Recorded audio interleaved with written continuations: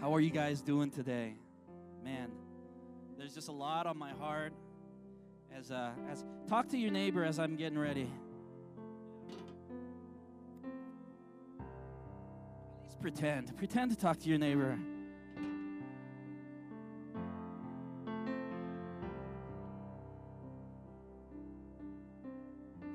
Before we begin, I just want to let you know there's a lot of things coming up. Make sure you grab one of these. If you don't have one in your hand, grab one as you go. We just know that there's a lot of things coming up. We want to love our city. I want to thank all the people that went out and served with us at Urban Outreach this week as we served the homeless. It was just a beautiful moment. And if you have never done that before, sometimes you got to be pushed to go beyond yourselves. But we believe that that the message of Jesus goes way past us. If it stops with us, we missed it, right? If it stops with us, it's for the glory of God, which means that it's to make God just like known, and just like when they see God, instead of saying, man, I don't want nothing of this, but to say, what is different? What I want to serve the God they serve, because they're different human beings and they're living for a different purpose. I want that to be in us. I want Hill City to be known for the full gospel of Jesus Christ, not just the partial of Him being good for us. We are supposed to be good for the common good of our neighbor, the common good. And wherever we go, we want people to know Jesus through the lives that we live, through the words that we speak, through the family that we raise, through the way that our generosity, the way we smile, the way we go through hard times, that also glorifies God and is good for people. I pray that that be us. And it's not us because we want it to. It's us as we trust Jesus, like that song saying, that He is laying a firm foundation, and the things that we're going through is okay, because you still got us, Jesus. You still got us. Even when I don't understand, you still got me. And I pray that that be our heart. That be our heart. And at this time, Franco is going to come up, and he's going to receive the offering. Franco is one of our elders here at the church. Yeah.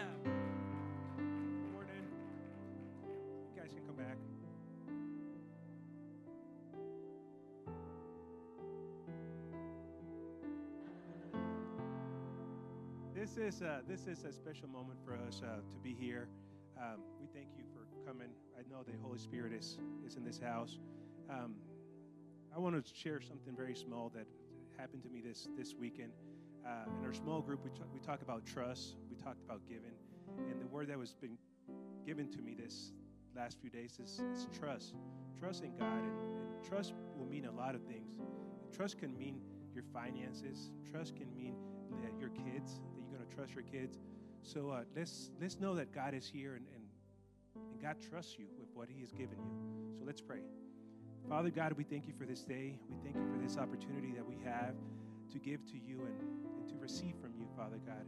We thank you that we trust you, Father God. We thank you that you are in charge of us, that you walk in front of us, that you walk by our side, and we thank you that you will take us to the place where you have for us. We thank you for this week. We pray for the word that is going to be shared, and that your Holy Spirit be here. In Jesus' name we pray. Amen. Thank you guys. Thank you guys so much. As you can give online. There's so many ways. Text, app, so on and so on. But we have been in this series called How to Be Rich. Say, how to be rich.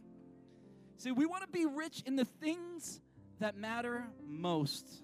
And if you're a guest here, thank you for being here. My name is John, and so glad that you're here. And and for the rest of us, there's little invite cards right in front of your chairs. Unless you're in the front row, then you don't get invite cards because there's no chair in front of you. But there's little cards. Everyone grab a card. And I'm going to do this every time we get together, because if each of us pass one of these cards out just once a week, we will reach over 10,000 people in a year. Think about that. Yeah, it's 10,400. 52 times 200 equals 10,400. And no, I'm not good at math. I did that at home. All right? Right? But we're continuing the series called How to Be Rich. And week number 1, good news.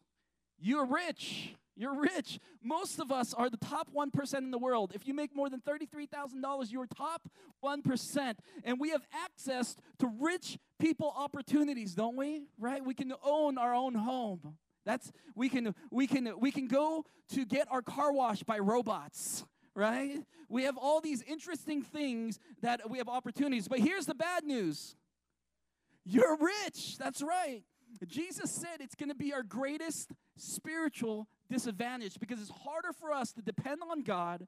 Our wealth can distract us from our priorities and from each other. And number 3, we have a greater responsibility, for much is given, much is required. Last week we talked about the inception, and the inception was this, right? Jesus knew that for most of us, our money and our stuff would be the number one competitor for our hearts. And I don't like talking about money. I don't. But I believe Jesus talked about it more than heaven, so I better talk about it at least some, right? And because money promises what only God can provide, and the deception is that this is the deception for most of us. We will never feel rich. When do you ever feel it? Like, oh, now I'm feeling it, right? You never feel wealthy enough. There's always more to be had, right? And number 2, we find it increasingly difficult to give big, and it's statistically proven the more you have, the harder it is to be generous. Think about that.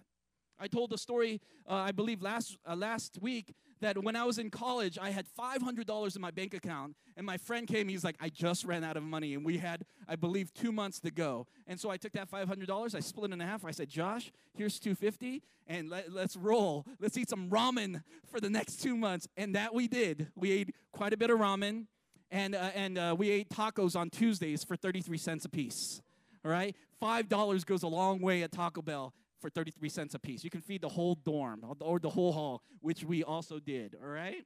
But it's proven. And God's way, the tithe was God's way to trust God first. And it comes with a promise. And he says it, we cannot serve God and serve money. You will either love the one or hate the other. He's just telling you what happens. So here, we're on part 3. It's called Seek and Find. Say, seek and find. Have you ever played hide and seek with children? Right? The goal of playing hide and seek with children is not to hide well enough that they never find you. That would be the saddest thing, right? The goal of playing hide and seek is you hide somewhere and then you stick your leg out, right? Because you want them to find you. You're like this. You're hiding like behind the curtain with your head out. And the funny thing is they're still searching. They're like, where's Dad? Where's Dad? You're like, I'm staring at you, right? It's interesting. As a good father, my goal is not to hide from my children so that they don't find me. My goal is to be there and play with them so they do find me. Because as a father, I love them. I love the moment that they find you and the joy that comes on their face and they're smiling so big and you're like, my leg was sticking out the whole time, right? And like, look, your children can hide in the bed and it looks flat. When I hide in the bed, it is not flat. There's a giant Korean lump on my bed, right? And in the same way, I want you to know that God wants to be found by you. I'm going to give you my ending from the beginning. God desires to be found by you. As you seek him, it is not for his joy, but it is for your joy. And when you're surprised that you find God in a situation, it's just like, oh my goodness, like you were there the whole time. I didn't see your legs sticking out, right? And as children, that's how it is. God loves you. God loves you. God loves you. Everything the Bible teaches us is just to say simply at the end of the day, from the beginning to the end, God loves you. God loves you and wants to be found by you. And what we believe about God's love for us determines everything. Determines how you live, determines how we deal with one another, determines how we deal with stress. Because if God loves you, then his warnings and his commands are beautiful, right? You're like, thank you for teaching me that because I didn't know that. And if God loves you, his warnings are out of love, keeping you from harm, leading you into joy, into new life. But if God doesn't love you, then God is trying to control me. He's taking what's mine, my time, my money, my joy, so I do his bidding. And our view of God determines how we love, how we give, how we respond to life. And with that in mind, please turn to Matthew 6. All right, we celebrate the Word of God because the Word of God reveals Jesus, and Jesus absolutely changes our lives.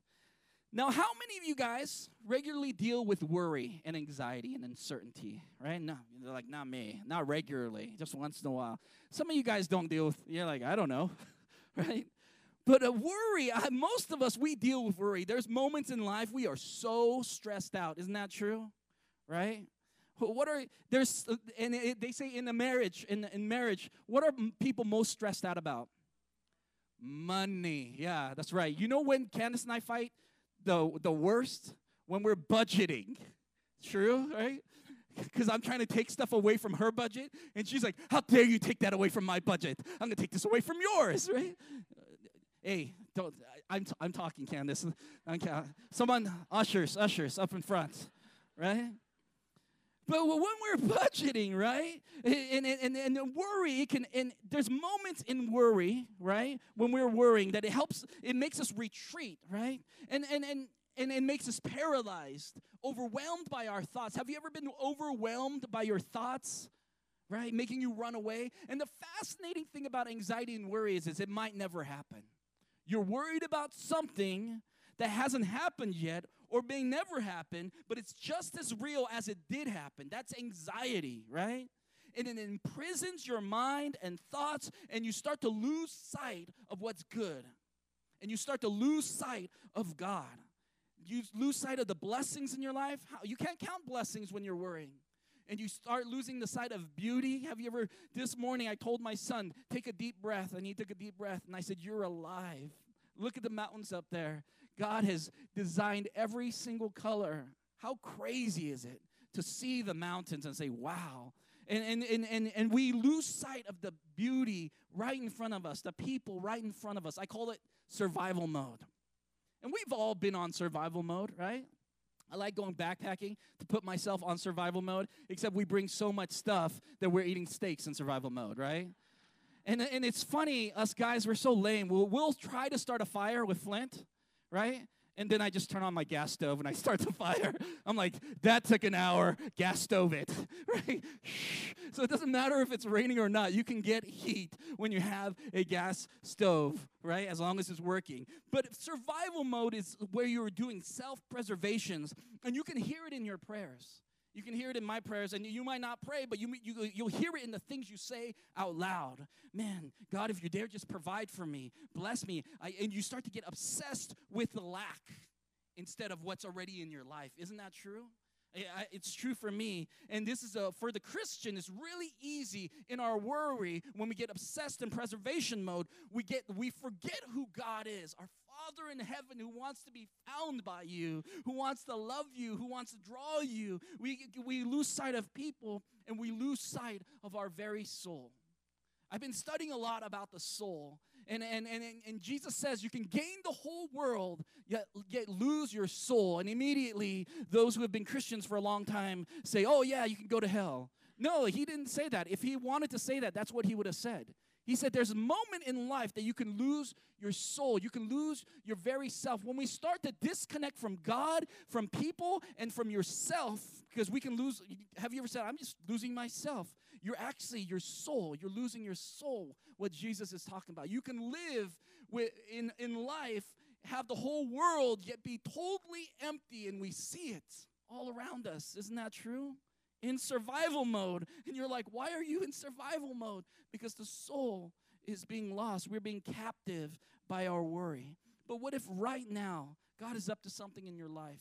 Cindy was talking about this. I was like, Jen, you're singing all the right songs. Cindy, you're saying the right things, because I'm going to speak about the same thing, which is awesome, right? And then in the gathering service, the service before this, he talked about the same verses. And so I guess maybe God is speaking one giant message today for all of us who are stepping into this place. What if right now God is up to something in your life? That what you're going through and what you've been through is not a setback, but a setup. That nothing that you go through will be wasted. That God will use every broken piece of our lives to make a masterpiece.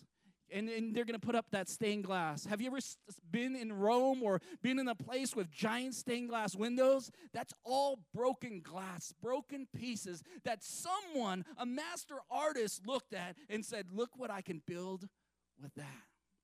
I believe that's God. Broken pieces of our lives in the hands of God can become a masterpiece. Now I want to give you some context of this verse in Matthew 6. Right? I want to give you the situation of Jesus' time. It was a time of uncertainty. And maybe you're facing uncertainty right now, right? Some of you guys are honestly facing uncertainty. Maybe you're facing survival mode. But during Jesus' time, Romans took the land. They killed the Jewish leaders. They were being taxed to death. The land was stolen from them. There was no justice. They felt insignificant and abandoned by God. And here comes Jesus, right? And you would think he's talking about bad Rome, like don't follow the Romans, don't do this. But Jesus starts talking about loving your enemies, living more generously. And he's like, are you serious, Jesus? Right? Don't be mastered by your wealth. Hold loosely to your possessions. Radly hold on to God. Think eternally and live compassionately. It seems like the very opposite of what you would natural tendency to do. But I always ask ourselves, and this is true, who lies to you more than you? What if the opposite of how you're feeling is the way you're supposed to be living? Because the more you hold on, it seems like the more we isolate. And the more we run away, the more we got to face ourselves. What if Jesus is right? What an audacious statement, Jesus, to tell me these things in this hardest times. But Jesus doesn't back down. He doubles down, challenging their reality and challenging us today. So here's my main question for you. What do you do in life when life is pulling you away and pulling you in so many directions, right? And this is for all of us, Christian or not.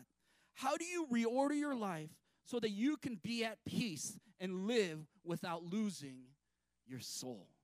Your soul. And I'm going to start reading Matthew 6:24 to 34, okay? And I'm going to be quick. No one can serve two masters. Either you'll hate the one and love the other. You'll be devoted to one and despise the other. Put that into your mind because this is what it's about, right?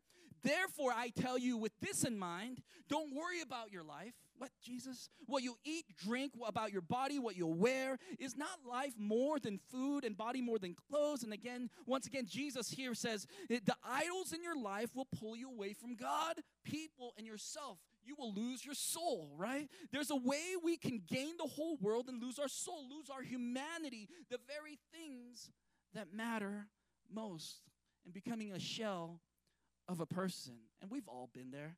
Moments when we're just a shell. We're just robots, right? Have you ever felt like a robot? Because we started to disconnect in our busyness. Or I want to say even busy, because most of us, if we're alive, we're pretty busy, right? But there's moments when we're busy. I believe and I shouldn't go on this tangent, but there's a difference between being busy and being hurried. Being busy is like there's a lot on your schedule. Being hurried is not being aware. Like, have you ever been somewhere but not really there? Right? That's being hurried because you're trying to work on something else, or you're on your phone, or maybe you're on your phone right now. You're like, what you say? Right? I'm busy, John. I'm planning my week. Even as we're worshiping and things pop in my mind, I'm writing into my little book like, I definitely need to deal with this. I'm like, John, get your mind together. You're being hurried in worship.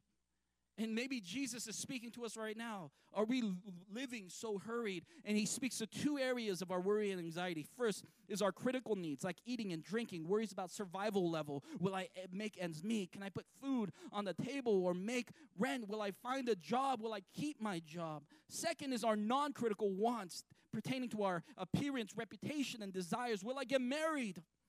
Can I get into college? Will I make the sale? Will I ever own a home? Will I? And these are real areas, and Jesus knows this. And he asks us today, what is life all about? I want to ask you, what is life all about? As I'm showing you a picture of a creepy guy, right? What is life all about? Huge question. Is it just surviving and looking good in the process, or is there something more for your life? And let me ask you, what is your life all about? Think about that within. What is your life about? Yeah. He's having a good life, folks. Yeah. Think about that for a moment. If I hired a private investigator like that dude up there to follow you around, listen to your conversations, get access to your visa statement and your phone records, what would they say your life is about? your purpose? What's consuming your thoughts? What's causing your worries? I think this is really important because when's the last time you just checked yourself before you wreck yourself, right? I'll stop there. Verse 26. Sorry, that's old rap, if you guys didn't know that. Ice Cube. All right? Verse 26. Look at the birds of the air, the goose, the sparrow. They do not sow or reap or store away in barns or banks, yet your heavenly Father feeds them. Are you not much more valuable than they? Can any one of you, by worrying, add a single day to your life? If God takes care of the birds, the pandas, and the geckos, are you not more important than the gecko, right? Can worry really add one more moment to your life or solve any issue? Or is worry making you go out of control? Verse 28, and why do you worry about clothes? See how the flowers of the field grow. Do they not labor or spin? Yet I tell you, not even Solomon, the richest king who've ever lived, in all his splendor was dressed like one of these.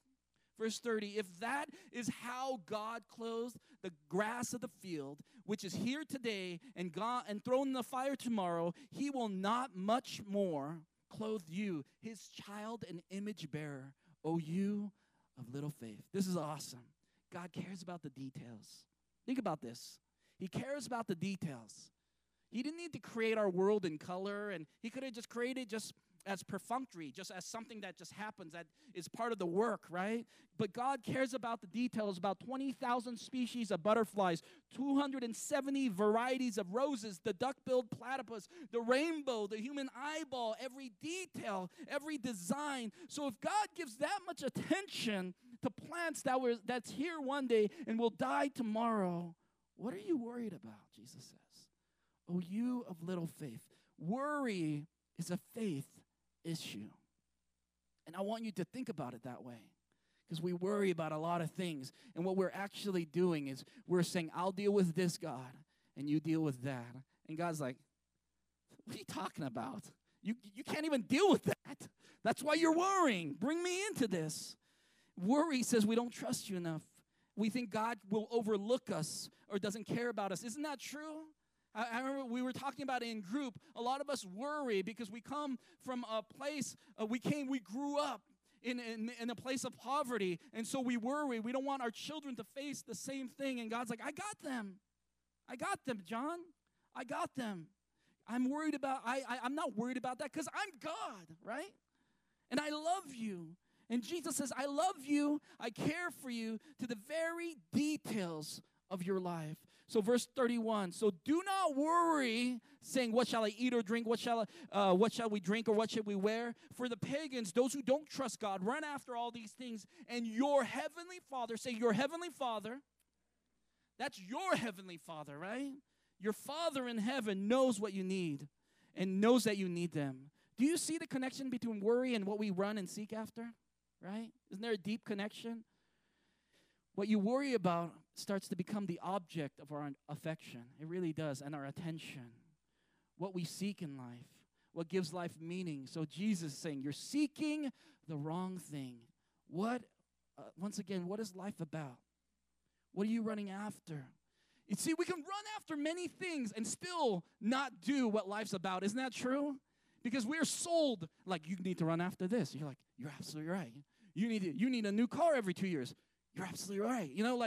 And then we complicate our life. But what is your life about? I think this is a big question as followers of Christ or non-followers of Christ. You still need to know what your life is about, or you're just going to live, and at the end, you're going to say, what did I even live for? Did I even hit the goals? But as Christians, what is your life about? What are you running after? What marks your life? What do you worship? And Jesus finishes, verse 33, but seek first his kingdom and his righteousness. And you guys heard this if you've been in church for even a couple weeks. And all these things will be given to you as well, all the things you worry about. Therefore, do not worry about tomorrow, for tomorrow will worry about itself. Each day has enough trouble of its own. Seek first God's kingdom. Seek first God's kingdom. And let me define God's kingdom, because you might hear, oh yeah, I'm going to seek first God's kingdom. But John, what is God's kingdom? I heard it all my life. I don't know what it means. It just means the kingdom of God is heaven's rule and God's reign. It's on earth as it is in heaven. It's more than going to church and having a Jesus face mug in your cabinet, right? It's more than listening to Caleb and trying not to cuss, at least in church, right? Right? It's seeking first God's kingdom means we have a king that we represent and we live for.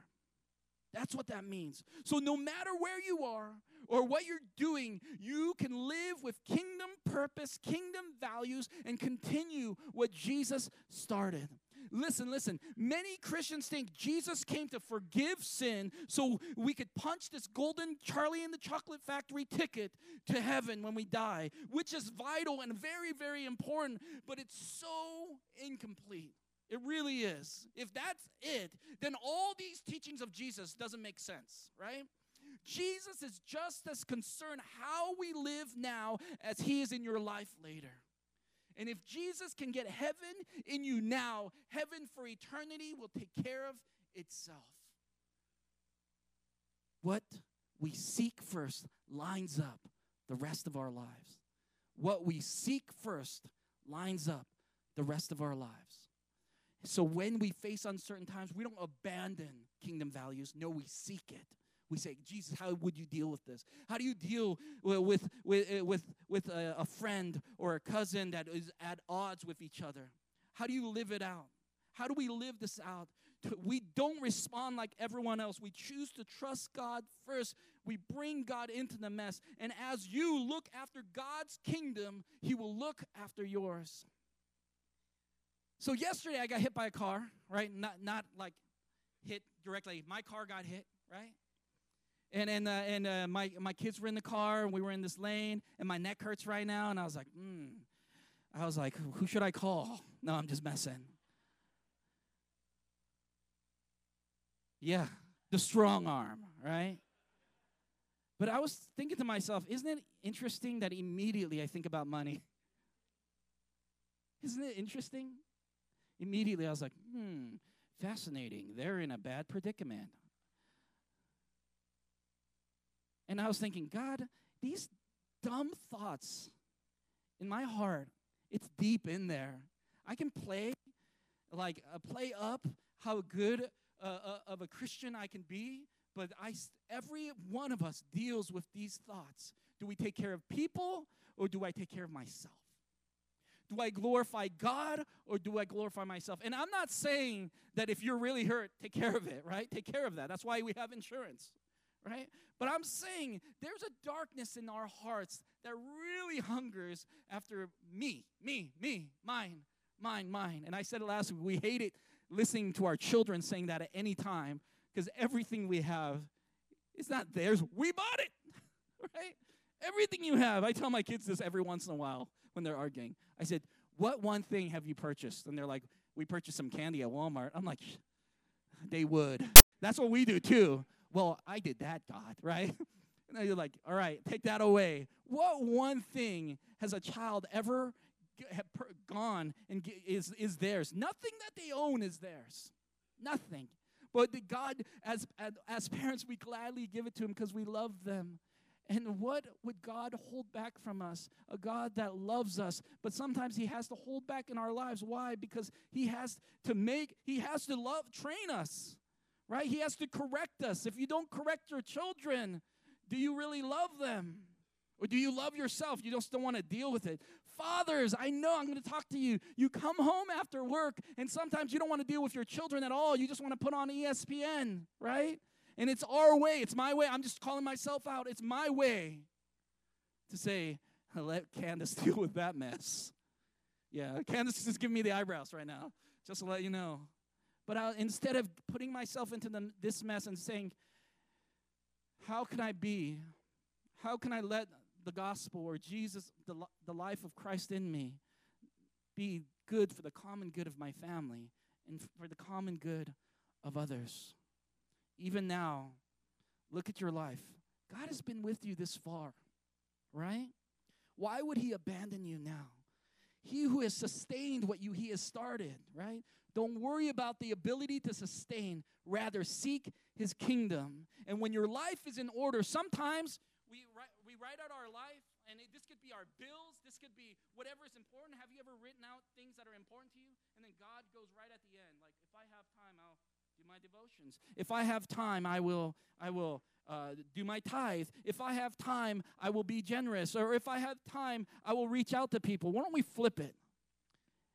And we give that what's most important to God first priority. And God says, don't worry, I'll take care of the rest. I'll take care of the rest. Seek first the kingdom of God, God's rule and reign in our neighborhoods, in our church, in the PTA meeting, in the crazy neighbor who has way better grass than you and gives you the stink eye, right? No matter what, right? Seek first God's kingdom and his righteousness and all these things that we worry about. God says, I got you. I got you. I'm your heavenly Father. Drink that in. We have a Father in heaven, and until you believe that, Christianity will not make sense. Why are these people so crazy about this Jesus? Why are we singing such loud songs, right? It will not make sense until we believe that there is a God in heaven that loves us. We are his children, and we bear his image. We bear his image. Some of us in this room, we're living a life so overwhelmed, trying to keep it all together. Our finances, job, family, image, whatever. But here's a secret to life. Seek God first. He loves you. And by doing so, you are saying, you're God of my life. You're the king of my life. I put this ball into your court to complete what you want and what you have promised. Let's stand today. I believe God is asking us today, and let me be bold, and this I'm speaking to the Christians right here. Is there anyone concerned about my kingdom? Is there anybody worried about disconnected people?